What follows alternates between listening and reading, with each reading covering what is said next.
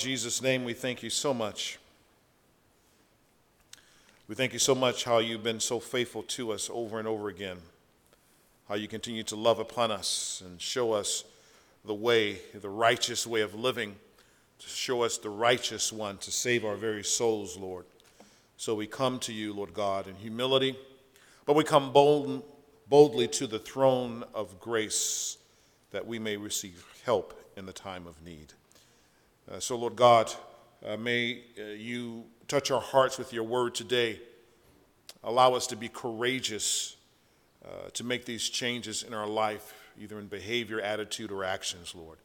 Again, Lord God, we love you, we thank you, and we ask you all these things in Jesus' name. Amen.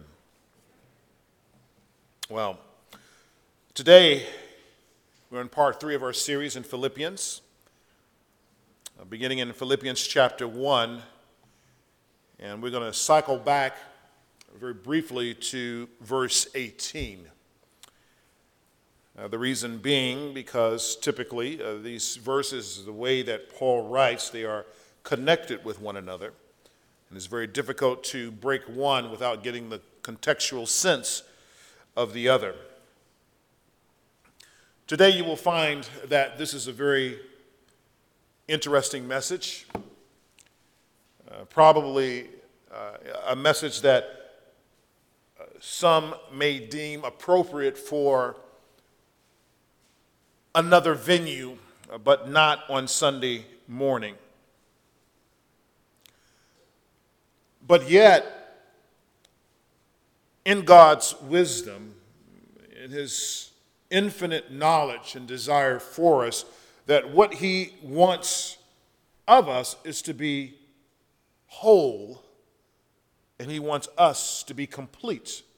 Therefore, including the message that you will engage in today, we cannot shrink back from it either. So therefore, we come with the assurance that God is with us, and nothing can ever separate us from that. Behold the word of the Lord. Philippians chapter 1, verse 18. Paul says, "What then? Only that in every way, whether in pretense or in truth, Christ is proclaimed, and in that I rejoice." And then here it is, that pivot point. Yes, and I will rejoice. Now, verse 19. "For I know that through your prayers and the help of the Spirit of Jesus Christ, this will turn out for my deliverance." So it's good to expect prayers to bring deliverance. Amen? Right? This is why we pray. And so Paul says, verse 19, "For I know that your prayers and the help of the Spirit of Jesus Christ, that all this together, that it will turn out for my deliverance." What deliverance is he speaking of? Paul wanted deliverance from his current situation, and his current situation was sitting in Cook County Jail, sitting in prison. So he has not departed from the discussion he began in Philippians 1, verse 12 that we walked through, about informing the saints concerning his current situation and why he ended up where he was. As you recall, he was imprisoned for the advancement of the gospel and its resulting boldness among the saints of God. But we also recall how Paul, he began to talk about, yes, I'm in prison, but let me get to the gospel. Remember that? Yeah, I'm in jail, but let me talk about the advancement of the gospel of Jesus Christ and how it's moving forward. You need to know this, right? Right now, you don't need to know about me and how I'm feeling. What you need to know is how the gospel of Jesus Christ is going forward.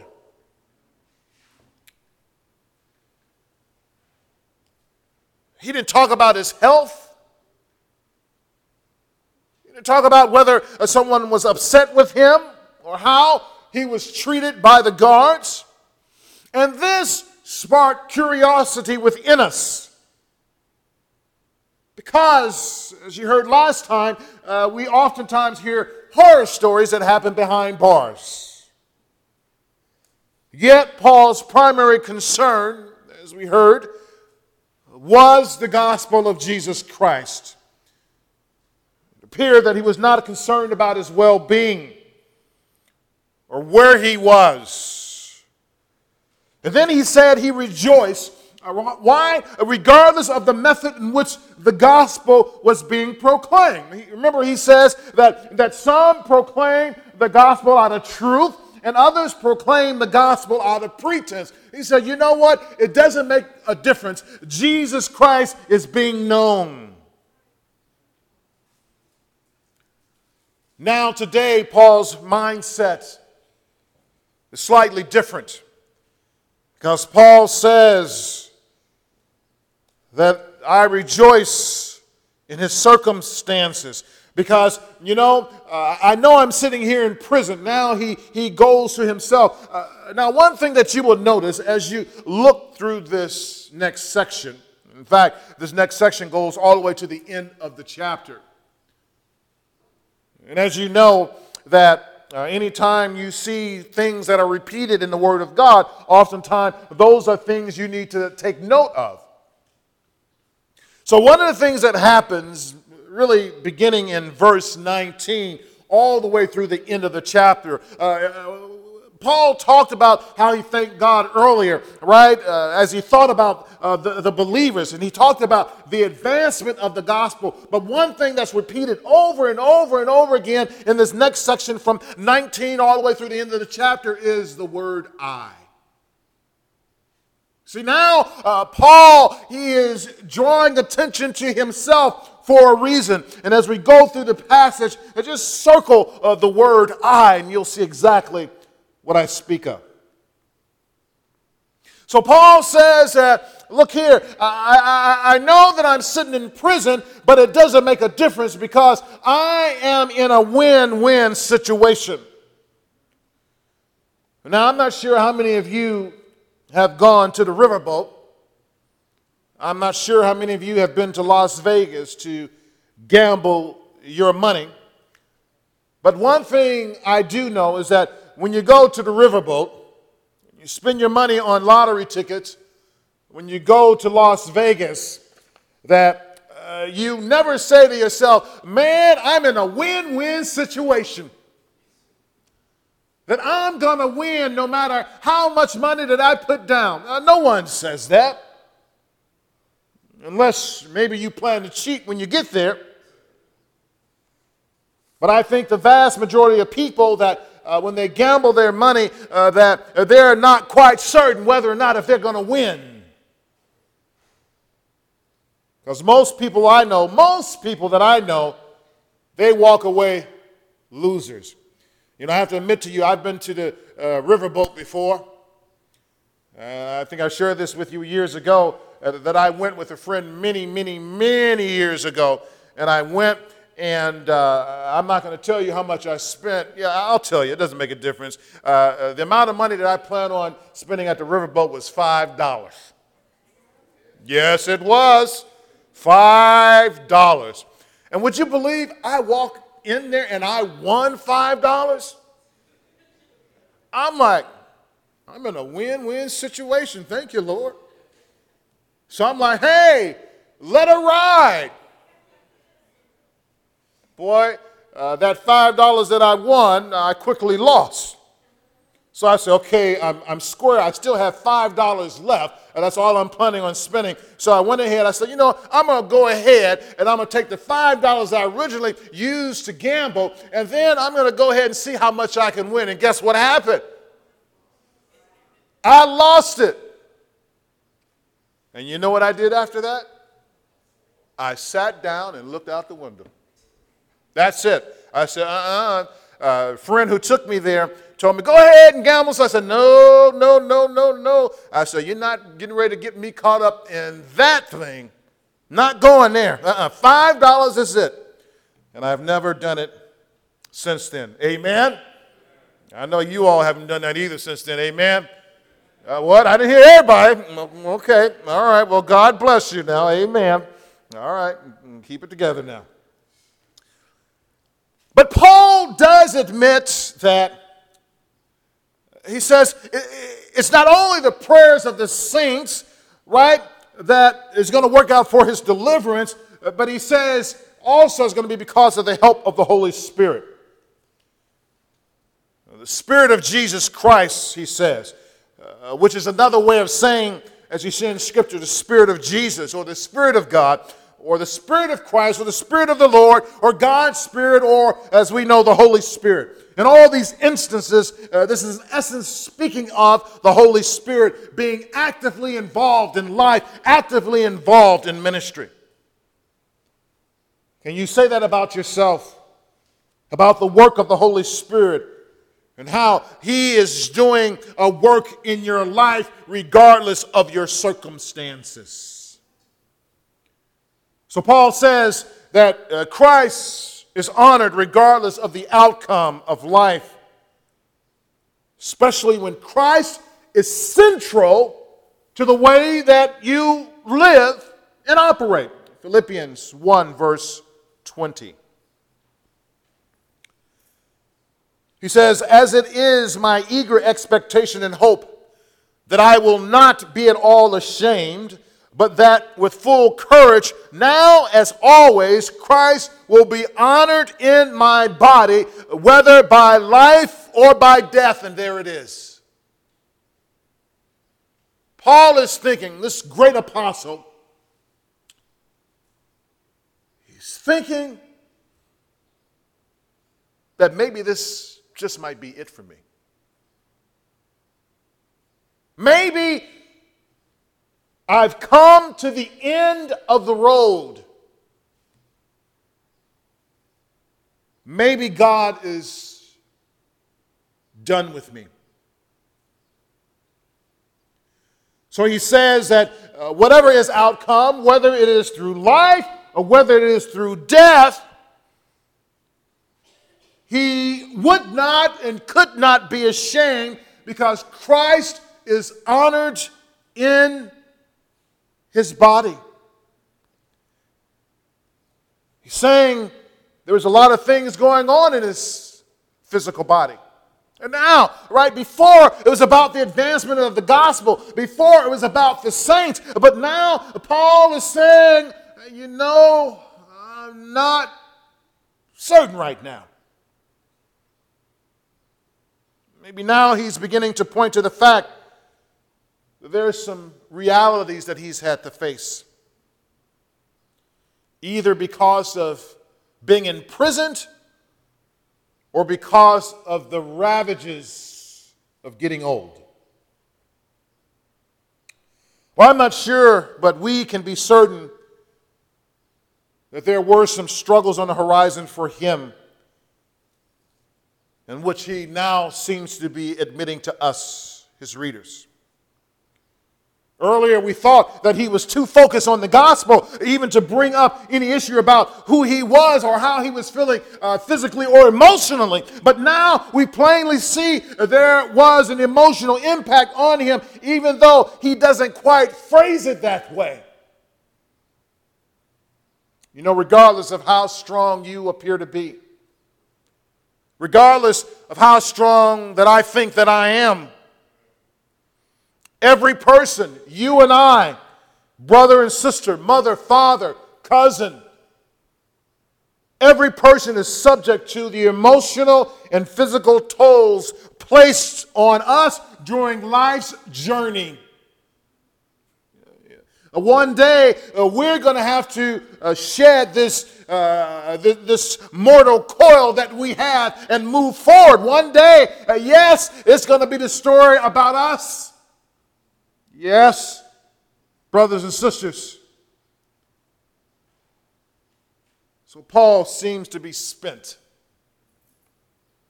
coming to grips with the uncertainty of his future in the hands of the Romans.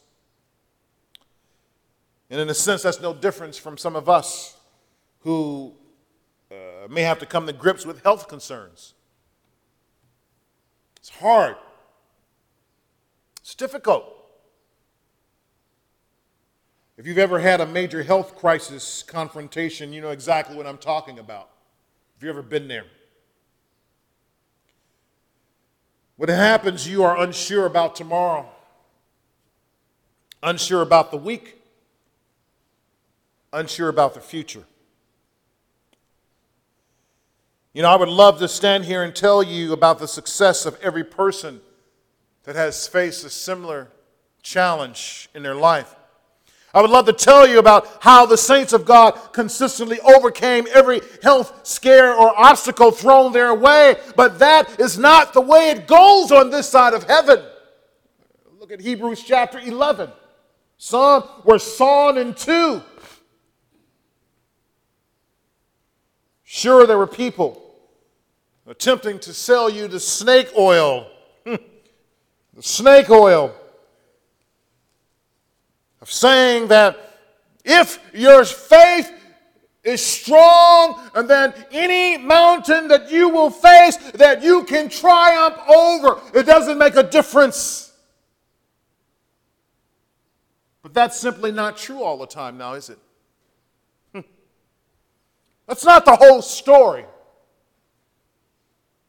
And frankly, the logical outcome of such theology that if everyone is always healed, if everyone is always comes from the brink of disease, the logical conclusion of that theological misdeed is the fact that no one would die. No one would die. But look around you. Look to our north, where people are being ushered in and day out. Some make it out alive, some don't. Look to our south, the very end, which is the end for many, where lies the cemetery of many bodies, many people that we once knew. There may be life on one end and help on the other, but eventually everyone has to take that journey from here to there.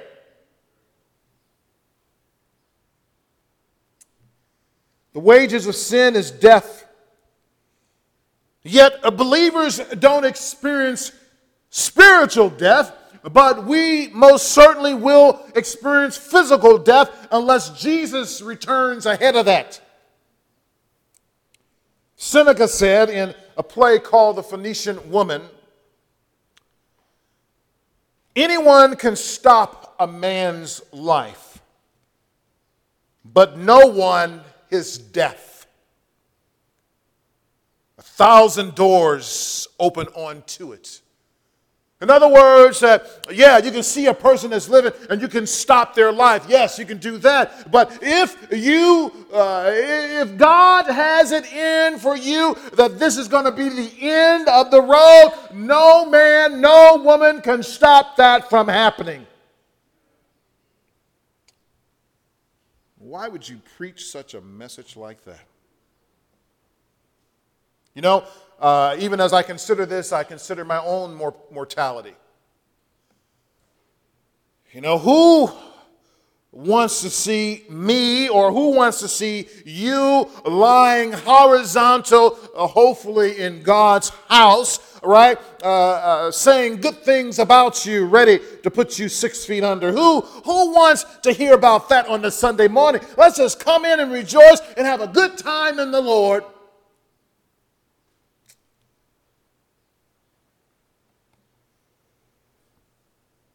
Yes, all of this is the consequence of sin, and I hate it. I hate it. I hate it with a passion. I dislike going to funerals. I dislike people getting sick and coming to the end of life. I dislike it. This is not how God had desired for humanity to be. This is not the way it's supposed to be. God created us in His image. He created us to live, to worship, and to create an earth full of worshipers. But we messed it up. Yes, and I say we messed it up. I know God delivers. I've been delivered from the brink of death. Consider this. Remember when Lazarus had died and they had come to Jesus, and Jesus says, Lazarus is asleep. They said, well, Jesus, we're not sure because right now he stinketh. In other words, he has reached a point of no return. How are you gonna make him? How are you gonna heal a man that's already dead? But Jesus, he came and he says, I am the resurrection, I am the life, right? And he said, Lazarus, come forth. You know, he told those clothes, those burial clothes that had him bound up, he says, loose him and let him go. And Lazarus came hopping out of the grave, alive.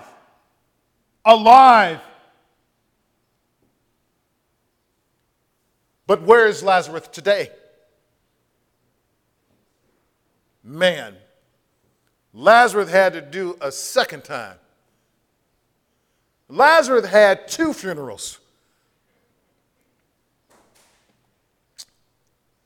Eventually, we must face these challenges. But because we are in Christ, we can face it in a way that is uniquely Christian, which is reassuring and encouraging. So whether in life or death, Paul realizes he is in a winning situation, knowing that in his body, his actions, that he has honored the Lord. In verses 20 and 21, pick up verse 21. He says, for to me, to live is Christ, and to die is gain. This seems like a bold proposition and a bold position to take. And some would even say arrogant, because how in the world can you say it is a win-win proposition? I say bold and arrogant because this man of God has taken a position that he has done or is doing everything in his power through the guidance of the Holy Spirit to honor Christ. Have we ever been so sure of any ministry we do? Have we ever been so sure of the spiritual warfare that we walk through? Have we ever been so sure about anything that happens in life? And I know that oftentimes we do our best, but do we actually do our best? Most people I know would probably admit they could do better, either in what they do or the way their heart engages in life, in relationships. Yet there's always that level of doubt that always comes, right? And we read God's word that says that, right, if you need something from God, you ask him, but without doubting. Recall the man who had told Jesus, Lord, I know that you can do this, but increase my faith. There's always just that grain of doubt that's there enough to keep us trembling, to keep us uncertain, unknowing about what happens next. But Paul moves on to tell us that we know he has done his best. Therefore, he says it is a win-win proposition, that you are in a win-win position if you are in Christ. It doesn't make a difference where you are, how you feel, that if you are in Christ, you are in a win-win position. Amen? Doesn't make a difference. It may not feel like it, but if Christ is alive and his word has come forth that says, yes, I'll be with you always. And when he says always, how long is always? Always, you are in a win-win position. In other words, no matter what happens to him, it will be a picture of divine success and the will of God. And that's one thing that he is certain about. We've seen Paul and how he sacrificed himself for the sake of the gospel. We have seen how he worked with his own hands in order not to be a burden to the church. We have seen how he mentored Timothy and many others before becoming fully in all that God has called him to be. We saw how he was mocked and made fun of, all while trying to save the very souls of those who were making fun of him. Now he says, for me to live is Christ.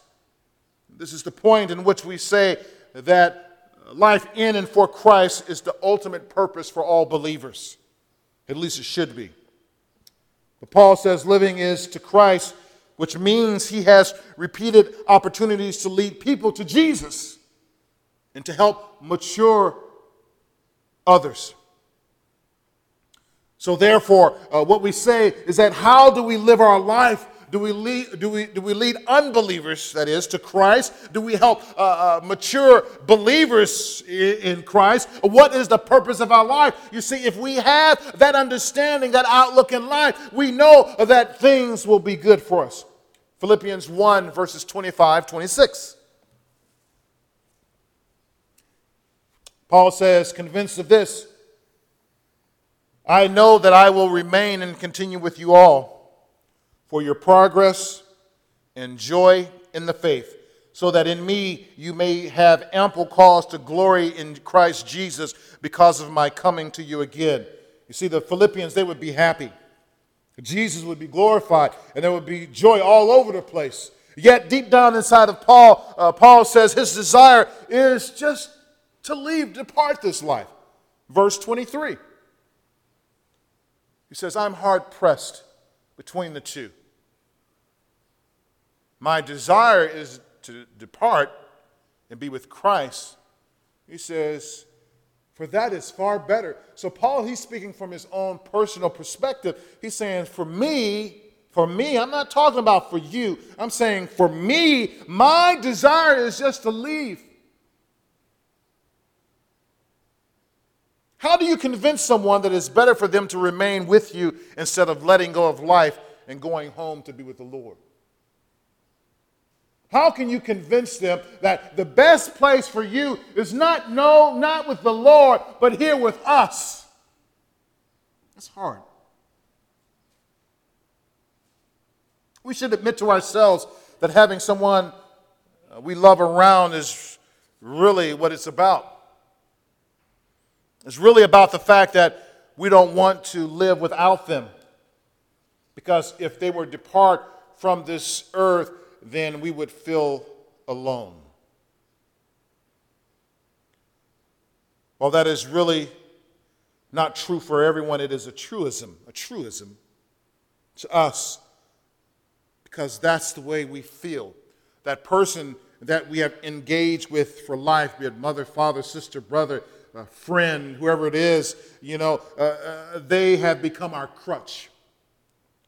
That person we have grown attached to is really a part of us, and if or when they are snatched away, it makes us feel helpless, without hope in some cases. You've heard it before in the midst of deep grief and pain. What will I do without you? Now, this is not to disparage those who go through traumatic experiences, because it does hurt, and it hurts deeply. But thanks be to God that believers understand that this life is not all there is. In fact, on the other side of eternity is the place where the disciples of Jesus Christ, where we really live our fullest.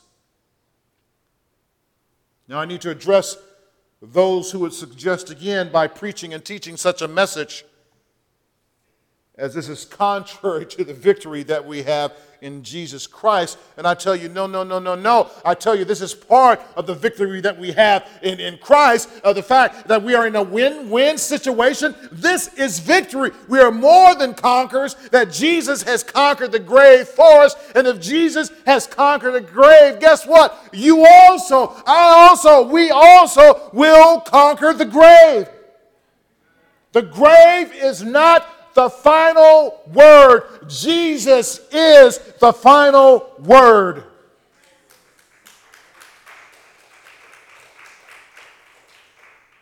You have heard sayings like the word Bible, right? The word Bible is an acronym for basic instructions before leaving earth. Someone told me that. If this is true, and to a degree I also believe it, I would submit that the Bible, God's Word, teaches us how to live from the cradle to the grave.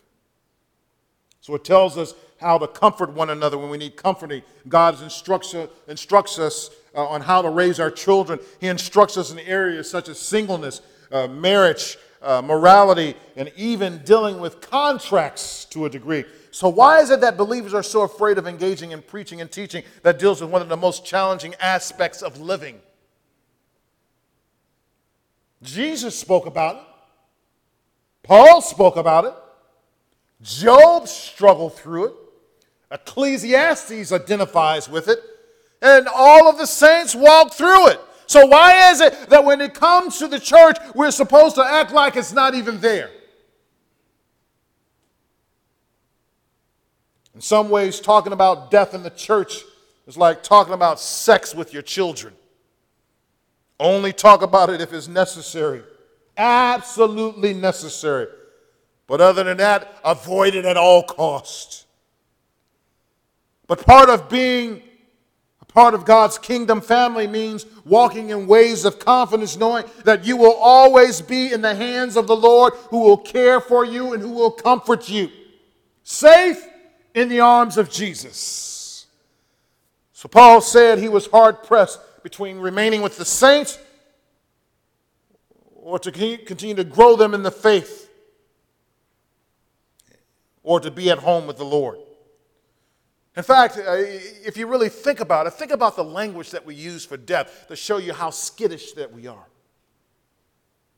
Well, she's gone home to what? Be with the Lord. Or they have passed what? Away.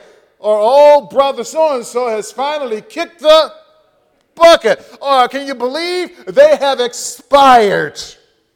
These are all euphemisms as we attempt to ease the blow of death. Paul says, I really want to be with the Lord. I really want to be with God. That's where I want to be. So is it when we talk to those who are expiring, is it about them or is it about us? We get attached to people when we should really be attached to God.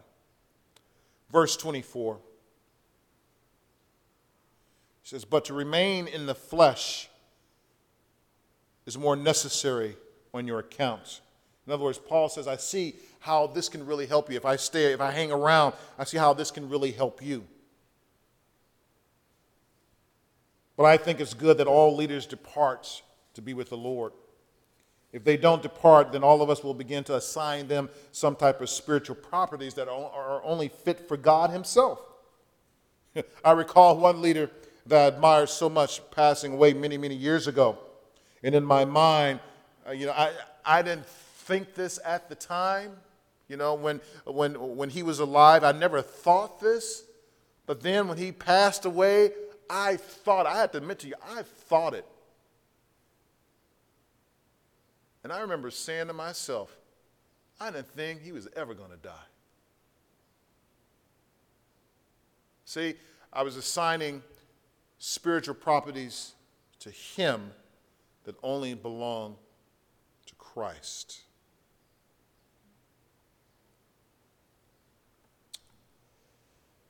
It's like any professional sports team that may have had a run for several years, like the NBA championship. You know that if everyone remains healthy, and if everyone remains level-headed, their dynasty will last, won't it? The Golden State Warriors had their run as their dynasty, I believe, has come to an end. Reluctantly, I have to admit it has also happened to the Chicago Bulls, the Boston Celtics, the LA Lakers, the Detroit Pistons. All of them had dynasties, and all of them were great at a period of time, but then their dynasties came to an end. Of course, there are many others. What I'm saying is that it all had to end because as those great teams, that they were only as great as God would allow them to due to their own limitations. But there is one great legacy team that I know of. I know of a legacy team that will continue. I know of a legacy team that will never falter. I know of a legacy team that even though some may get hurt along the way, that God will always bring in suitable substitutes. I know of a legacy team, and that legacy team is the body of Christ. We are part of that legacy team. And even as we pass away one by one, that God brings in a brand new whom he empowers by the Holy Spirit that continues the legacy and the greatness and the name of Jesus Christ all through eternity. And then to top it off, you know what happens to those professional athletes, right? They get hurt, they try to fix them up, they only last a small period of time, and then they're gone. But for us, as we pass away, we know that God will heal us.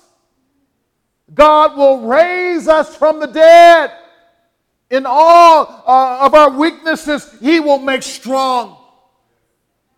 If you wear glasses, and I know some of you wear glasses, that if you didn't have those glasses on, you might need a little stick to walk around. I'm not saying who, I'm just saying you.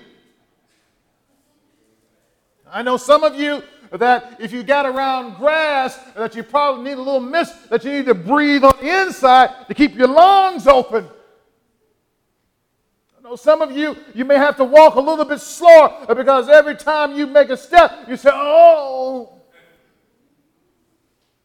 But one day, in a moment, in the twinkling of an eye, the dynasty of the body of Christ will continue. It will never be broken. And that which you are a part of, if you are in Jesus Christ. And for that, can you say amen? You see, for us, I know that some of this was hard to take. But when you are going through uncertainty, that as a believer you must persevere. You must be strong in the Lord and in the strength of his might. Because at the end of the day, guess who wins? Jesus wins. You know what? I'm not sure about you, but if I needed to put my money on anything else, I'd put my money on the Jesus team. Amen? Because I know that Jesus wins. Amen? Jesus wins. Amen? Jesus will be victorious. His dynasty will last forever. He's on the throne of David and is promised by God, and it will happen. That's where I put my faith. That's where I put my hope. What about you? Yeah, death is a hard thing, but persevere, because he'll never leave you nor forsake you. Amen? Let's pray. In Jesus' name, we give our life to you.